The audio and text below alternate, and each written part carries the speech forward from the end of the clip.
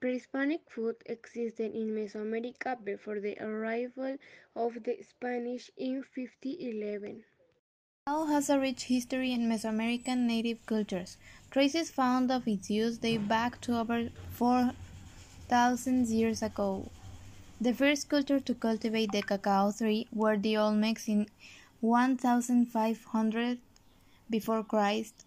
Since then, cacao gained a divine status in different cultures with the pass of the years.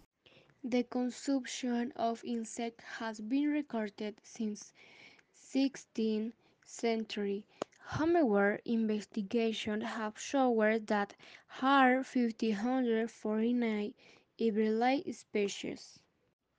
The pozole is a pre-colonial dish and is one of the oldest dishes in Mexico. Without experts have discovered that it became that of the Mexican did between 1524 and 1325.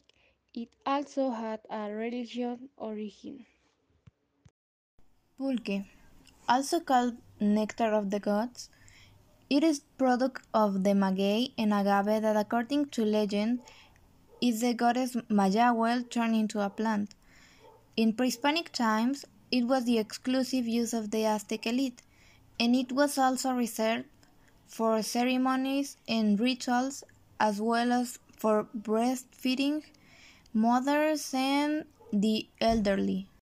When you eat a tamal, you are partaking of history. The origin of tamales is traced all the way back to 7,000 before Christ in the Aztec Empire.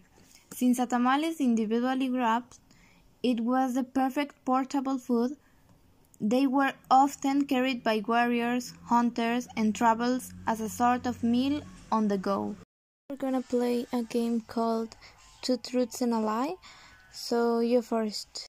We're gonna play a game called Two Truths and a Lie, so you first.